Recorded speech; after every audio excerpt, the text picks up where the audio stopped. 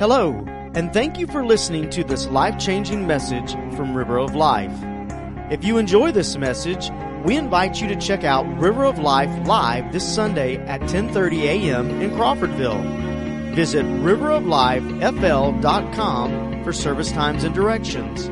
That's riveroflifefl.com. Now let's join Senior Pastor Henry Jones as he teaches from the Word of God.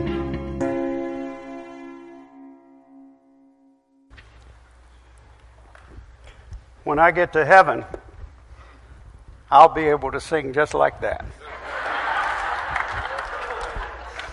I'm claiming it right now. Thank you, brother. What an awesome song. And it does let us know that what we do for the Lord is not forgotten. And it does make a difference in eternity. This morning, I want to speak to you on the subject, numbering our days. And I'd like for you to open your Bibles to Psalm 90. Psalm 90. And we're going to look at a number of scriptures in Psalm 90. And then we'll focus on verse 12, where the prayer is prayed, so teach us to number our days. And every now and then, by the way, I love, as I know you do, I love those feel-good sermons, don't you? Those cotton candy, I call them cotton candy sermons. I like those, don't you? Man, they're encouraging, they're uplifting, they're exciting. But that's not the sermon you're going to hear today. But I believe that if you'll receive the message that God has laid on my heart, it will lead you to a place of rejoicing and celebration that'll make a difference not only now but throughout all of eternity. You should have your Bibles open to Psalm 90. And the first thing I want to tell you about this psalm is David didn't write this psalm and Solomon didn't write this psalm. Moses wrote this psalm. Now that's kind of hard to get your brain around if you've never really studied the scriptures. But Moses, it's the oldest psalm that we have in the Bible. And not only did Moses write it, but it is called a psalm of lament, or lamentation, or weeping. And as you go through this psalm, you begin to figure out that Moses is very, very distraught. So we'll begin in verse 3. Moses said, "You turn man to destruction, and you say, 'Return, O children of men.'" Moses was saying that Almighty God turns people to destruction. Now, I know in our age, in this time in which we live, and the kind of preaching we're used to, we don't like the idea that God could do anything that would be harsh or hard or judgmental or offensive. But Moses said, "You turn man to destruction, and you say, 'Return, O children of men.'" And by the way, when it says, "Return, O children of men," that's God saying, your time is up. That's what that means. Look down at verse 5. "You carry them away like a flood. They are like asleep." They're asleep. Destruction is coming like a flood, and you're asleep. You're unaware of what's going on. And then it goes on. "In the morning they are like grass which grows up. In the morning it flourishes and grows up. In the evening it is cut down and withers." Now in the desert where Moses and the children of Israel were, there were plants in the desert that would spring up in the morning, but by evening they would wither and die. And Moses is actually comparing our lives to that kind of grass that cannot even survive one day. Verse 7 says, "For we have been consumed by your anger, and by your wrath we are terrified." This is pretty tough stuff, isn't it?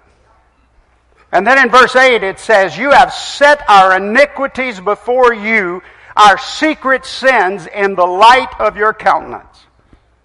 Moses was saying that we deal with you and we're consumed in your anger and we're terrified at your wrath, and yet you know everything about us. We have no secret sins. We may have sins that are secret from the world around us, but they are not secret with God. And then in verse 9 it says, "For all our days have passed away in your wrath. We finish our years like a sigh." If you look that up, it means a sigh, a sobbing, a sadness. "The days of our lives," verse 10, "the days of our lives are 70 years, and if by reason of strength they are 80 years, yet their boast is only labor and sorrow." By the way, are you depressed yet? This is some hard-hitting scripture, but it is so true. So what Moses is saying is it doesn't matter whether you live 70 or 80 years. He was talking about the people he was leading. He said at the end of it, it's just labor and sorrow. We've just worked and now we're broken. And then it says, "For it is soon cut off and we fly away." Verse 11, "Who knows the power of your anger? For as the fear of you, so is your wrath." Now let me just stop there and we'll pick up again in just a moment. But you have to admit, that's pretty depressing, isn't it? I mean, this is a sad, sad picture that Moses is painting for us. This is sad. Now do you understand why the theologians and the commentaries would call this a lament? A weeping, a sadness? Because that's exactly what Moses was doing. He was lamenting. He was struggling with life. He was struggling with the difficulties of life. How short life is. How painful life is. And how full of sorrows life is. Is there anybody here today who is exempt from trouble and trials and difficulty? No. And I don't have to stand before you this morning to tell you, because you already know by your own personal experiences, that life can get messy quickly. Life can get confusing. Life is difficult. Life can just be plain out hard. And I want to tell you, life has a way of ending badly sometimes, even when we do our best. And that's the reason Moses says that it ends with a sigh, a sobbing, a sadness. I mean, Moses is bleeding. He's pouring out his heart here. Now, one of the questions that you should ask, and anytime you're reading and studying your Bible, you really do need to ask questions, because the Holy Spirit will help you comprehend the text better. Why in the world was Moses, one of the greatest men of God who ever lived, why was Moses lamenting? Why was he depressed? Have you ever taken time to think about Moses? His life? God called him. He was on up in age when God called him, and God said, "Go into Egypt. My children are in slavery and bondage there, and I want you to lead my children out of slavery. I want you to lead them out of bondage. You're going to lead them across the Red Sea. You're going to go into the wilderness, and then you're going to make a journey through the wilderness, and then you'll cross the Jordan River, and then you'll lead them into the Promised Land, and there I will establish a godly nation, and I'll pour out my blessings upon him." And it was supposed to last, that journey, about 18 months. So Moses leads them out, does what God tells him to do. He's a man of faith. He's following direction.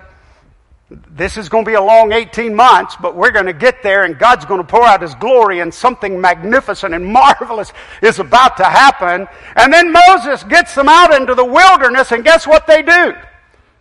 They rebel against God. They stopped following the leadership of the Holy Spirit. They stopped listening to Moses. They sinned against God. And you know what God did? He hit the pause button. Okay? If you don't want to listen, if you don't want to learn, if you don't want to follow my leadership, if you don't want to do what I'm asking you to do, then I'll leave you out here in the desert until every last one of you dies away. With the exception of Joshua and Caleb, you know the story, because they were people of faith. Now hold on. 40 years, Moses sits out in the desert with a generation of the children of Israel, watching them die in misery and their sin and their difficulties and their sadness. He watches them die off, perhaps thinking, if it were not for these people, I could be in the promised land right now enjoying the blessings of God. Wouldn't you be a little defeated? Wouldn't you? I'd be doing some lamenting myself, wouldn't you? He's out there watching them in their misery die away until God raised up a new generation. You know the story. But the point I want you to understand is this: when Moses wrote this psalm, it is an understatement to say he was frustrated with God. He was frustrated with the people of God. He was frustrated with what he was going through. Man, it was a difficult time. But Moses, a man of God, this is going to help somebody here today. Moses, a man of God, a man who was doing what God told him to do. He was doing what was right. He was fulfilling his calling, and yet the people would not cooperate, and he gets stuck in the desert with them for 40 years.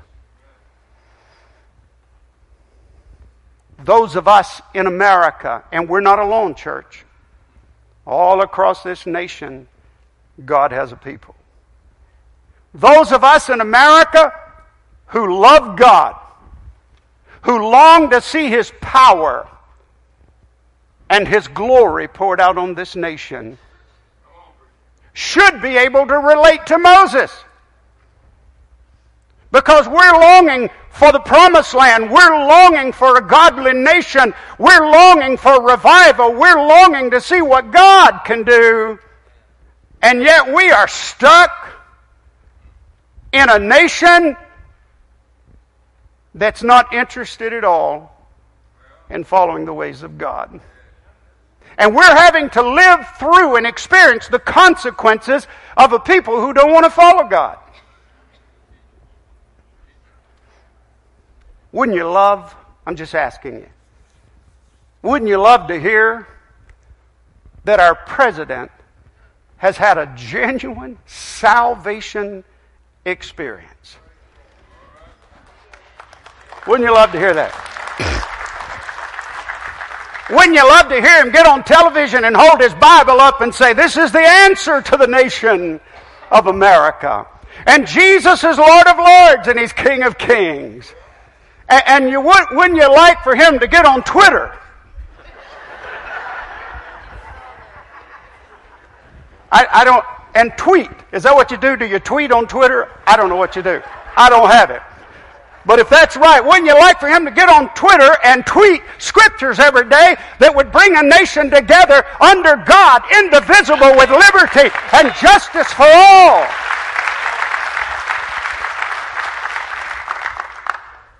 And wouldn't your heart leap for joy? Wouldn't it leap for joy to hear that a revival was sweeping through our national capital? Washington, D.C. Revival is breaking out.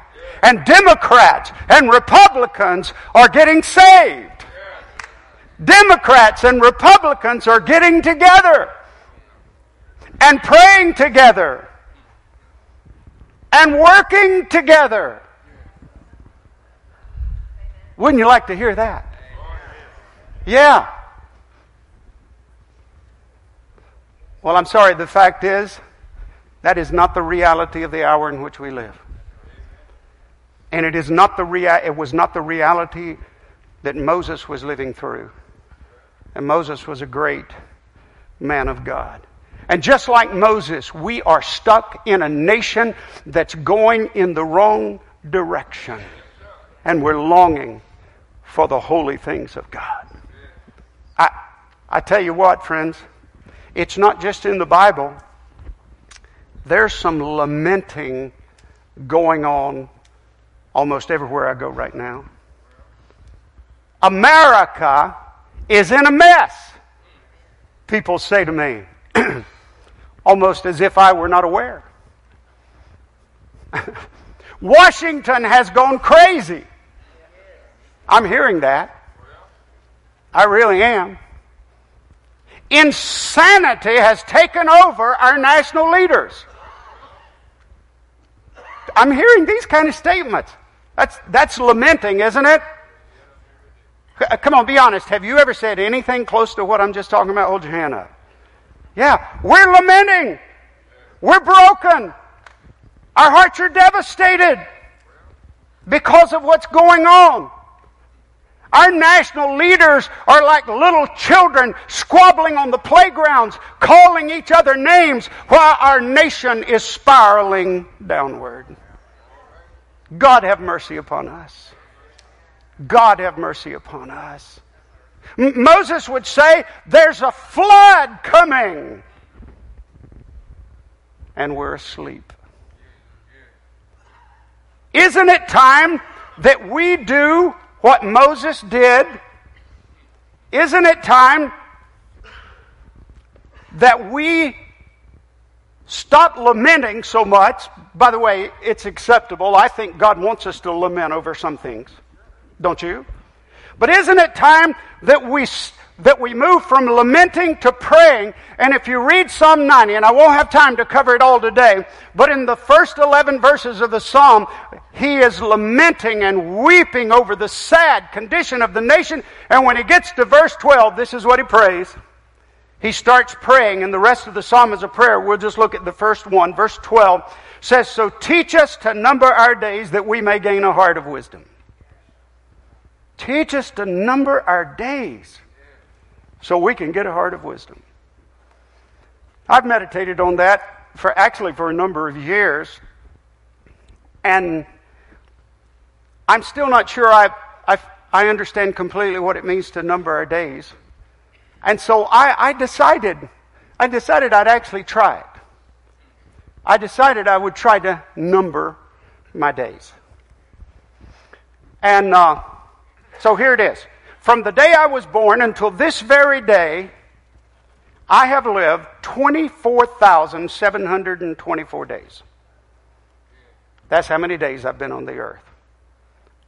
Now, if I live out a normal lifespan according to Moses now, you remember he said the days of our lives are 70 years. Right? That's kind of average, 70 years. Then I have 826 days left. That's sobering, isn't it? By the way, if by reason of strength that comes from heaven above, Moses says you live to be 80 years old, then I have 4,476 days left. I'm a little more encouraged. But then there's no guarantee there, is there? My father and two of my brothers never made it to 70 years old.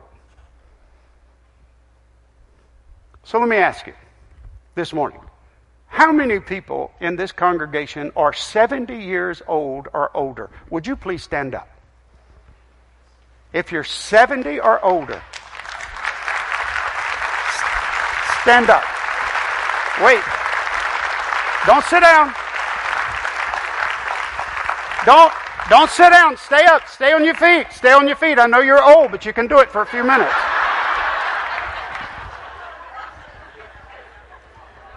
First of all, I want to say you are our heroes. We love you. And we need you.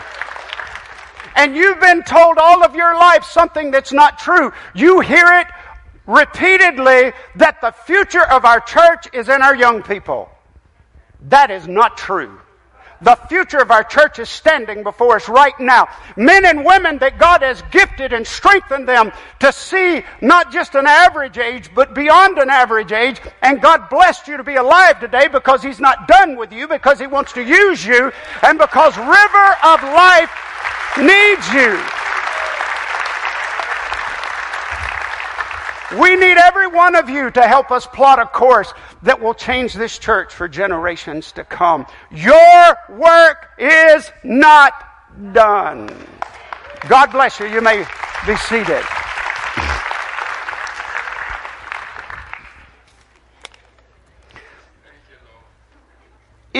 If you study this psalm, as I have done, one of the things that you begin to pick up on is the fact that Moses is distraught because of the eternality of God and because of the frailty of man and how he dies so quickly. Here one moment, gone the next. And what Moses is saying to us is this: no matter how long you live, you don't live long. And no matter how many days you have, you don't have many days. And by the way, the youngest person in this church today, you don't have many days left. See, Moses is saying that life is short, life is brief, and even if you do live to 70 or 80, if you don't get it right, then in the end there's just sorrow and there's brokenness. And so it drove Moses to pray this prayer. Verse 12. So teach us to number our days that we may gain a heart of wisdom. Now, what I realized after studying this and meditating on it is this is not about counting your days, it's about making your days count. If we're only here for a little while on this planet, and if the Bible is true, and if there's a real place called heaven and a real place called hell, and if eternity is a reality, then we need to number our days and we need to make sure that our days count, don't we? This is serious business. Here's a quote that I like, and it sounds like you must have dealt with something close to this in your class, Brother Derek. What we do in life echoes in eternity. Do you understand that what you're doing, the way you talk, the way you live, the way you're investing your life right now will echo throughout eternity? So thinking about this subject, I decided to look up some so-called bucket list. You know, that's a big thing today. Everybody's doing their bucket list. And so I went on the internet and I looked for the most popular items that people put on their bucket list. And the idea is, I guess with a bucket list, is you're coming to terms with your mortality and you're kind of seeing that your days, the number of your days are coming to an end, and so you put together a bucket list of things that you want to do before you die. Right? By the way, is there anybody here who has a bucket list? Wave at me. Good. I'm actually glad you don't have one. So these are some of the top things that go on bucket list. Go jet skiing. Go kite surfing or kite boarding. I don't even know what that is. Go on a mountain biking trip. Go sand surfing. I don't know what that is. Go tandem skydiving. Go water skiing. Go whitewater rafting. Hang out with elephants. Ride in a hot air balloon. And run the New York Marathon. Now, my first observation when I read that was whoever wrote that list is a lot younger than I am.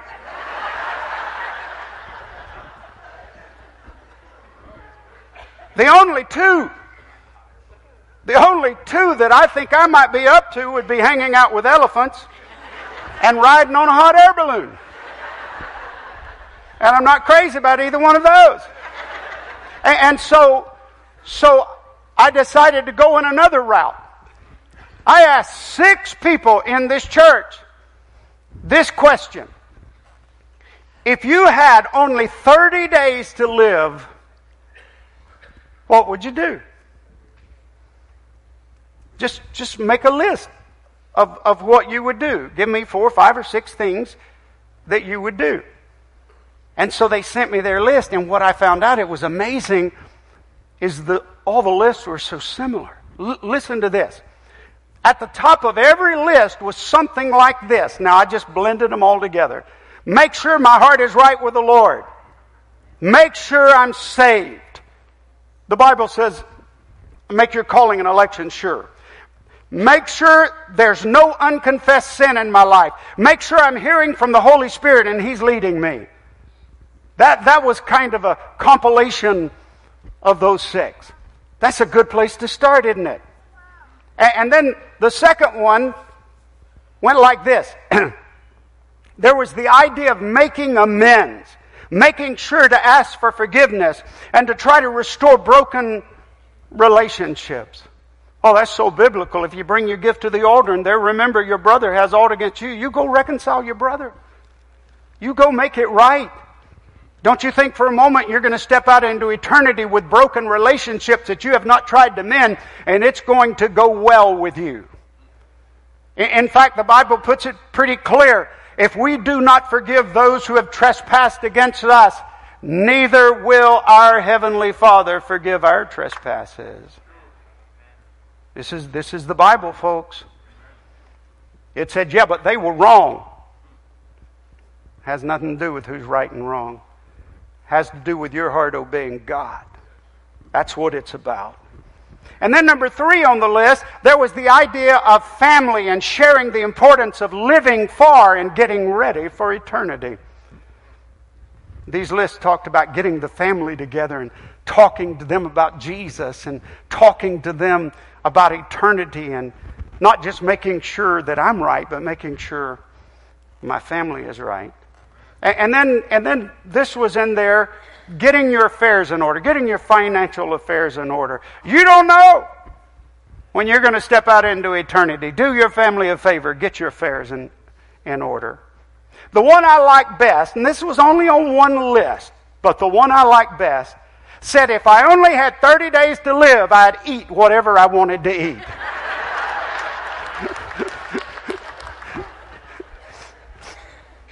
I'm there. I like that. Not one person said they wanted to run a marathon. Why? Because when we look at our lives against the backdrop of eternity and we realize that we don't have that much time, we begin to focus on the things that really matter, the things that are really important. And can I just be honest with you today? I'm not trying to be somber or sad, but you don't have much time.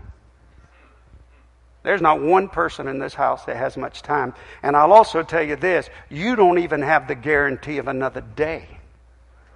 You don't have the guarantee of another. You don't have much time. I read one bucket list, and this lady said before she died, she wanted to see the Northern Lights. And I have to tell you, after looking at the lists that were sent to me, I kind of smiled. By the way, I'd like to see the Northern Lights. I think that would be a great trip.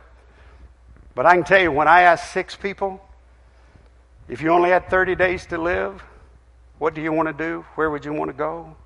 Nobody talked about the Northern Lights. Every list focused on the lights of glory and being ready to go into the presence of our Heavenly Father. That's what those lists were about. So, we should number our days. We should count our days. I was in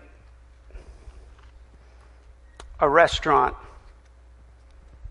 in Wakulla County eating one day by myself, and that's something I never do. I'll go by a fast food window, but if I'm right by myself, I don't go into a restaurant and sit down. But that day I went in and I sat down right by myself. And I was sitting there and I looked over, and an old classmate of mine, we went to high school together, walked through the door. And I saw him, and he was by himself. And so I waved at him, and then I waved for him to come over. And I said, "Are you by yourself?" And he said, "Yes, I am." I said, "Well, would you come and sit with me so we can catch up on old times?" And so he did, and we ate together, and we laughed, and we fellowshipped, and we laughed about some of the stupid things we did when we were kids. And then he said, "I got some good news for you." He said, "I invited Jesus to come into my heart." He said, "Yeah." Oh, it's wonderful. He said, "I repented of my sins and I asked Jesus to come into my heart, and I know God touched me and I know He changed my life, and I'm so excited about that." But he said, "But I got a problem." And I said, "What's your problem?" And he said, "I have a brother living right here in this county." And this is what he said. He said, "My brother and I have not spoken to each other in many years." And I said, "What was the problem?" And he told me what the problem was. And by the way, most of the time these problems that seem big to us seem foolish to others. And I said, "You'd let that stand between you and your brother?" He said, "Well, he won't speak to me and I won't speak to him. And we haven't spoken in many years." And I said, "Brother, you got to change that. You've given your heart to Jesus. You have to abide by His rules and His regulations. You have to go get this thing right." And I talked to him. I shared scripture with him. And then I made him promise. He told me out of his mouth, I said, "You promise me that you will go to your brother and that you will make this thing right." I said, "Don't worry about who's right or wrong. Jesus forgave you and you didn't deserve that forgiveness. Jesus turned your life around and took you in when you were guilty." I said, "That's the kind of love we're to have for everybody else. Who cares? Make it right with your brother." He promised me he would. 4 days later, my phone rang. He had had a massive heart attack and died on the spot. The first thing that came to my mind, I wonder if he talked to his brother. I felt good about the fact that he was saved and going to heaven, but have you talked to your brother? They called me to do the funeral, and I stood at the graveside. And I asked his brother, I said, "Did he talk to you?" And he said, "No, we haven't spoken in years." And I told him, I said, I want to tell you, I spent time with your brother. He loved you. And he was broken over the broken relationship, and he wanted to make it right. He wanted to make it right, but he thought he had more time. He did not number his days. Do you hear me, church? What is it that you need to do? What relationship do you need to mend? What sin do you need to take seriously and repent and get it out of your life? What do you need to do? What is the Holy Spirit nudging you to do? It's time to do it. Don't count on time that you don't know that you have. Hey, listen, Brother Fletcher, wave at everybody back here. This is Brother Fletcher Harrell. We celebrated his 80th birthday yesterday. Yeah, amen.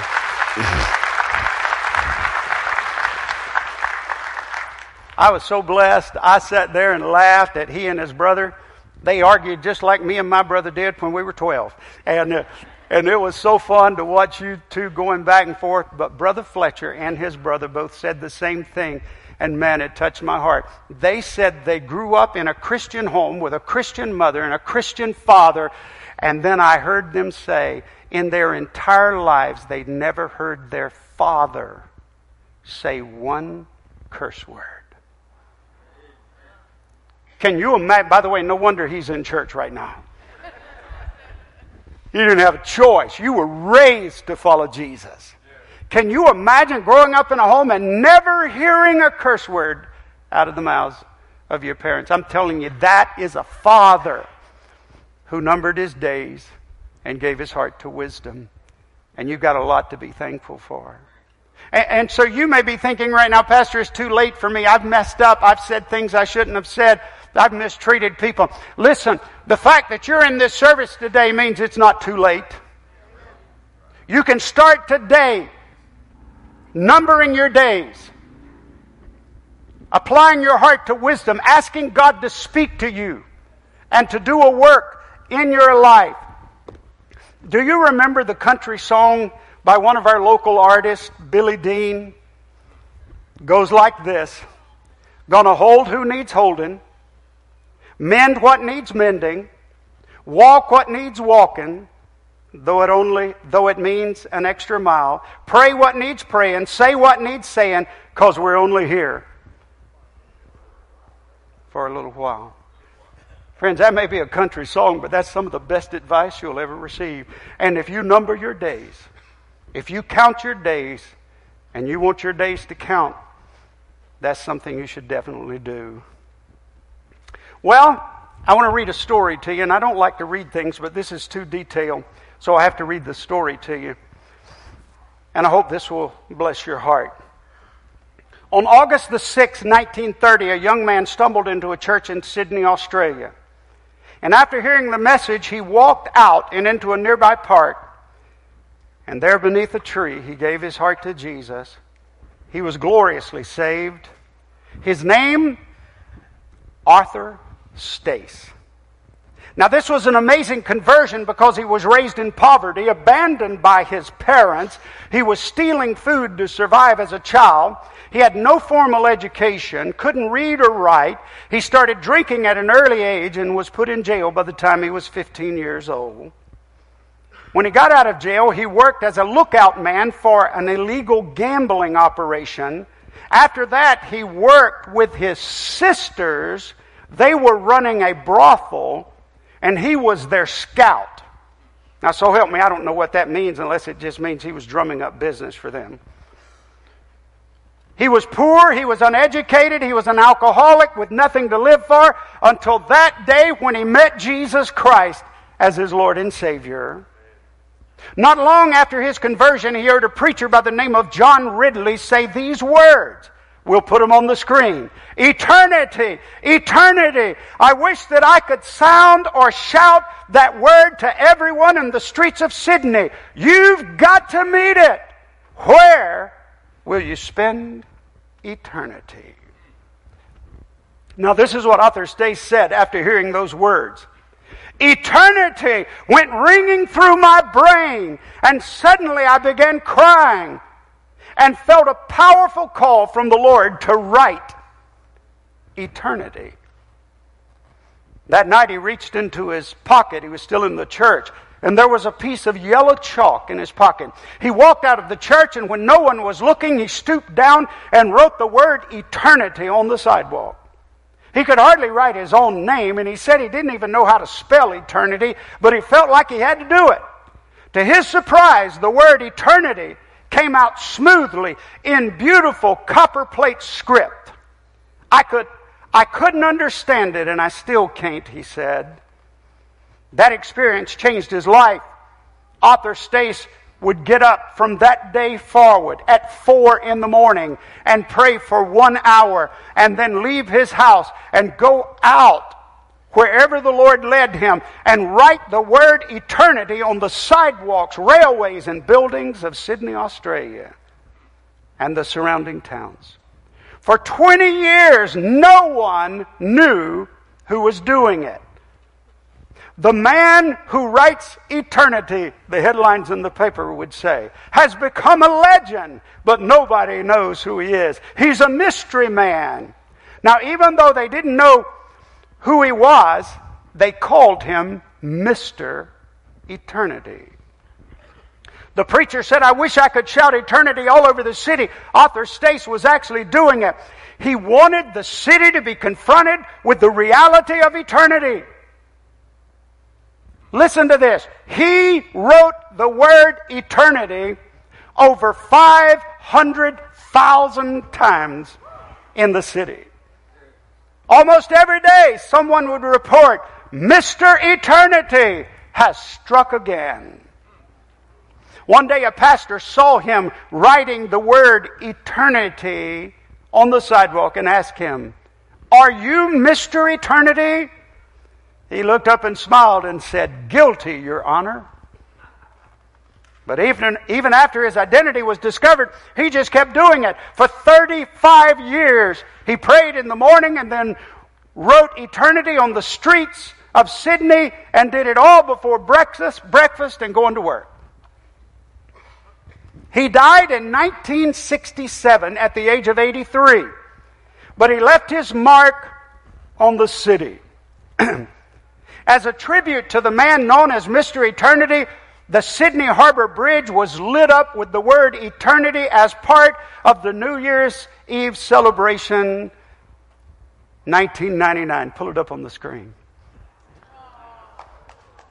They did that in honor of the man who wrote it 500,000 times in the city. And by the way, that is exactly the way he wrote it. No one could understand how he could write so smoothly and so beautifully, being so uneducated. It's estimated that, and you can just leave that up for a while. It's estimated that billions of people saw the word eternity because they displayed it at the Olympic Games that were held in Sydney. If you visit Sydney today and go to Town Hall Square, you'll find an aluminum replica of his eternity embedded in the sidewalk. Think about this. He died over 50 years ago, and yet here I am telling his story. Eternity. Eternity. You have to meet it. Where will you spend eternity? I want to read a verse to you out of the book of Ecclesiastes, chapter 3, verse 11. This is what the Bible says. He, speaking of God, has made everything beautiful in its time.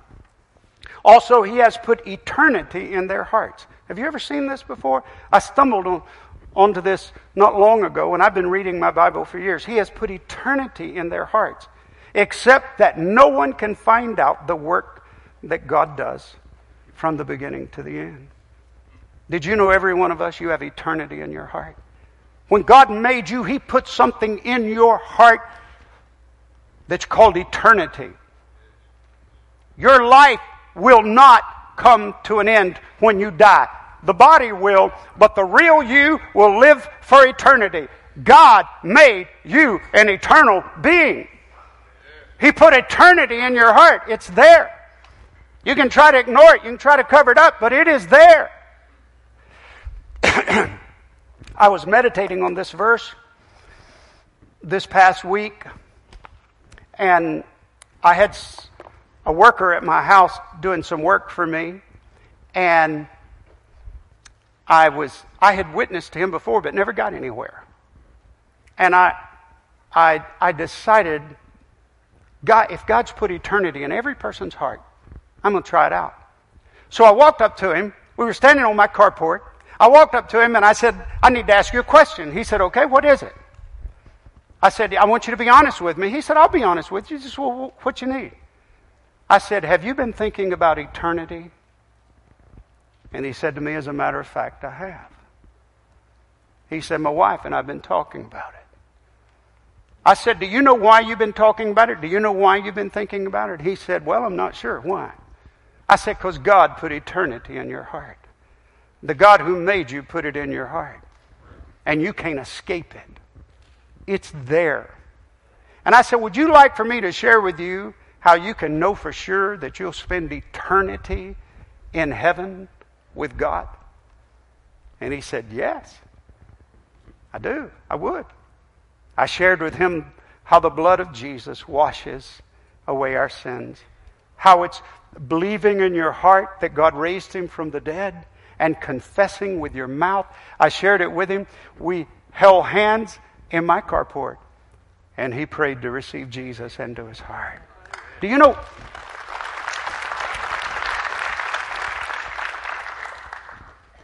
know why I believe God put it on the heart of Arthur Stace to write eternity all over that city? Because He puts eternity in every heart. And when people saw that word, it stirred them. It moved them. Their testimonies, you can go on the internet. There are many testimonies about people who saw that word and it stirred them and they came to Christ. Do you know why God put that on his heart? Because he wanted that city to be confronted with eternity. And I believe God put this message on my heart today because he wants you to be confronted with eternity. If you've never been truly born again, that changed your life and made you a new creature in Christ, then eternity is hanging in the balance. It's time to number your days. It's time for you to make every day count. And even if you are a child of God and you know that you've been saved, but there are things that are not in order in your life, it's time for you, in the backdrop of eternity, to start making decisions that'll matter from this day forward and echo throughout eternity. Would you bow with me in prayer? Thank you again for listening to this life-changing message from River of Life. If this message has touched you today, or you need someone to pray with you, then please let us know. You can call us at 850-926-1200 or send an email to info@riveroflifefl.com. We also encourage you to visit River of Life this Sunday at 10:30 a.m. in Crawfordville. For more information, visit us at riveroflifefl.com.